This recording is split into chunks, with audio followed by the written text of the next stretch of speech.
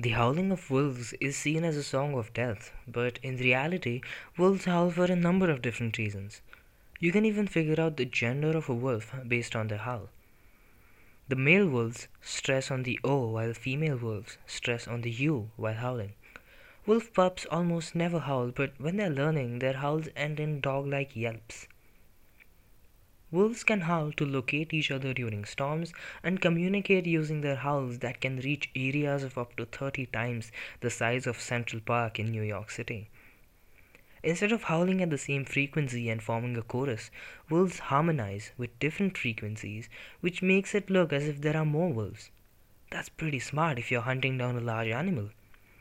Wolf howl frequencies are between 150 to 780 Hz. Here's a wolf hunt for you with respect to the howls. The wolves howl a long, smooth howl as they call for their pack.